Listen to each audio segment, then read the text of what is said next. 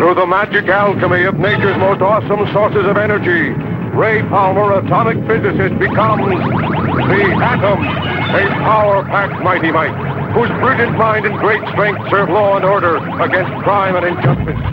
Tiny Titan, scourge of evildoers, the Atom.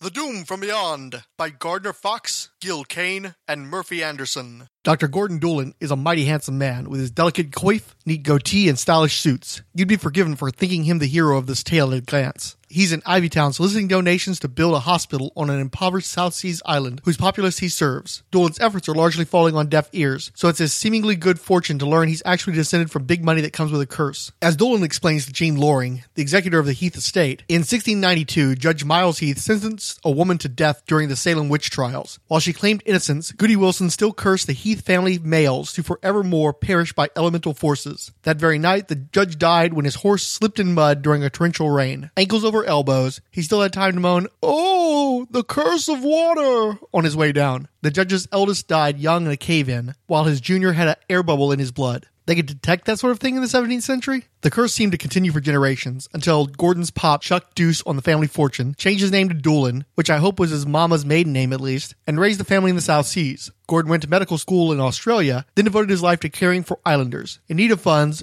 Doolan uncovered his roots and approached Jean Loring about securing his inheritance. Surprisingly, Jean Loring's actually extremely helpful to Gordon, explaining that he's running out of time before the estate is to be willed to his departed grandfather's house staff, and filing the necessary motions to secure his claim. I'm sure this had nothing at all to do with Gordon's being a stunningly handsome doctor, humanitarian, and claimant to $10 million earmarked for a new hospital, so forget I said anything. Now, what's noticeable about Jean here is how she warns Gordon about the peril he faces due to the supernatural curse. You know, the modern professional woman whose first major case revolved around the genie defense? Gordon wasn't having any of that nonsense, though. In the excitement, Jean forgot she had a lunch date with her boyfriend, Roy Palmer. The couple followed Gordon's car to the Heath estate, only to watch it lose control and sail off a bridge. Oh, has the witch's curse from beyond struck him so soon? Oh, Jean, really? Cue chapter 2. And there's no mistaking that Ray Palmer is our hero here. Still in his own smart suit, he dives right off the bridge without even taking off his penny loafers. Now that's a man of immediate action, and he's all scowl and dynamic pose on the way down. Once in the drink, Ray finds Gordon unconscious and his door sealed tight. Ray goes for his belt, in an image that's one part Ditko Dr. Strange, one part Wood Dynamo, and one part Sheriff Bart. Excuse me while I whip this out. The world's smallest superhero then climbs in through a gap in the window and uses tiny titanic strength to budge the door handle and release Gordon. Reverting from the Atom back to Ray Palmer, our hero drags Gordon to safety. Police are already awaiting on the bridge, with press soon to follow. In a nice touch, just as I was thinking, man, Atom can seriously hold his breath,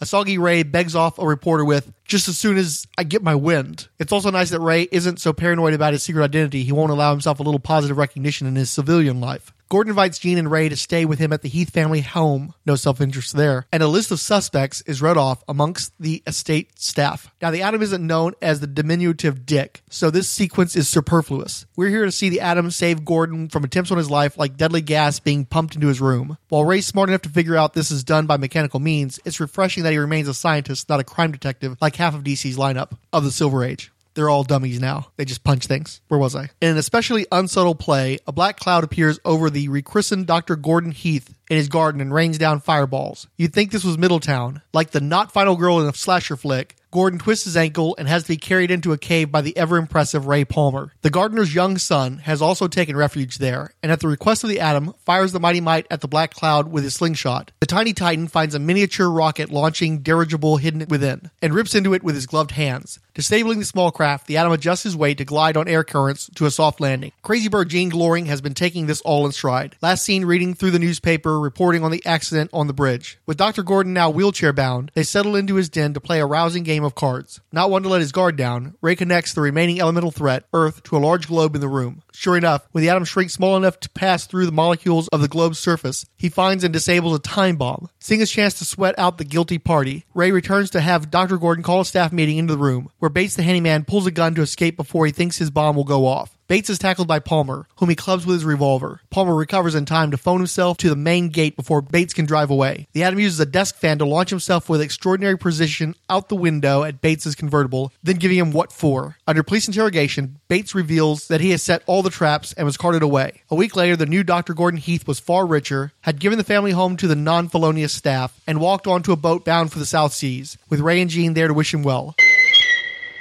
We received retweets from Adam Blackmoon, Alan Middleton, Count Druncula, David Fior, Ed Moore, Eternal Rage, Fantastiverse, Firestorm Fan, Cord Industries, Kyle Benning, the Odyssey Unleashed podcast, Oscar Olalde, and Siskoid, as well as favorites from Adam Blackmoon, Ange, Cindy Womack, Comic Buzz, Count Druncula, David Fior, Doug Zawisha, Eternal Rage, Fantastiverse, Jacob Edwards, Keith G. Baker, Cord Industries, Kyle Benning, Odyssey Unleashed, Oscar Olalde, and Professor Riptide. Ed Moore wrote, "Wow, first Martian Manhunter, now Adam and Wonder Woman. Excellent group of shows. Thanks." Keith G. Baker wrote, with expletives deleted, "Finally got around to listening to these mini-casts. Enjoying the S out of them. Gene's a B." Ed Moore Jr. wrote, "Almost as much as new comics, I dig finding a new podcast that interests me. Podcast, part of the Rolled Spine family, is the latest." David Fior wrote, "Is there a podcatcher feed for the Mighty Might? I'm all signed up now via Pocket Casts. Looking forward to catching up. All caught up. Nicely done. I love the Bates, Captain Atom, and Roger Stern Power of the Atom. Only read a few of their essay tales. So far, I'm looking at doing both the Atom and Captain Atom stories in roughly chronological order, but I will jump around in time on occasion. I've got incomplete but large chunks of both Power of the Atom and the 80s Captain Atom series, so I'll get to them sooner or later." And Firestorm Fan wrote, "I am loving these Atom podcasts. Short burst, which is all anyone should really take of Frank. Plus your retroactive reasons for institutionalizing Jean Loring are hilarious. Enjoyed hearing Captain Atom's first origin, new to me. Laughed at funny voices and poking fun at the script. Keep up the great work." The preceding Atom-related program is a non-profit fan production. Any copyrighted materials contained therein are believed borrowed under fair use with no copyright infringement intended. Please feel free to leave comments either on the Power of the Atom blog or at Rolled Spines Productions WordPress blog. You can also send us Twitter comments through Commander Blanks, my personal account, or through the Rolled Spine Podcast's Twitter. Thank you for listening.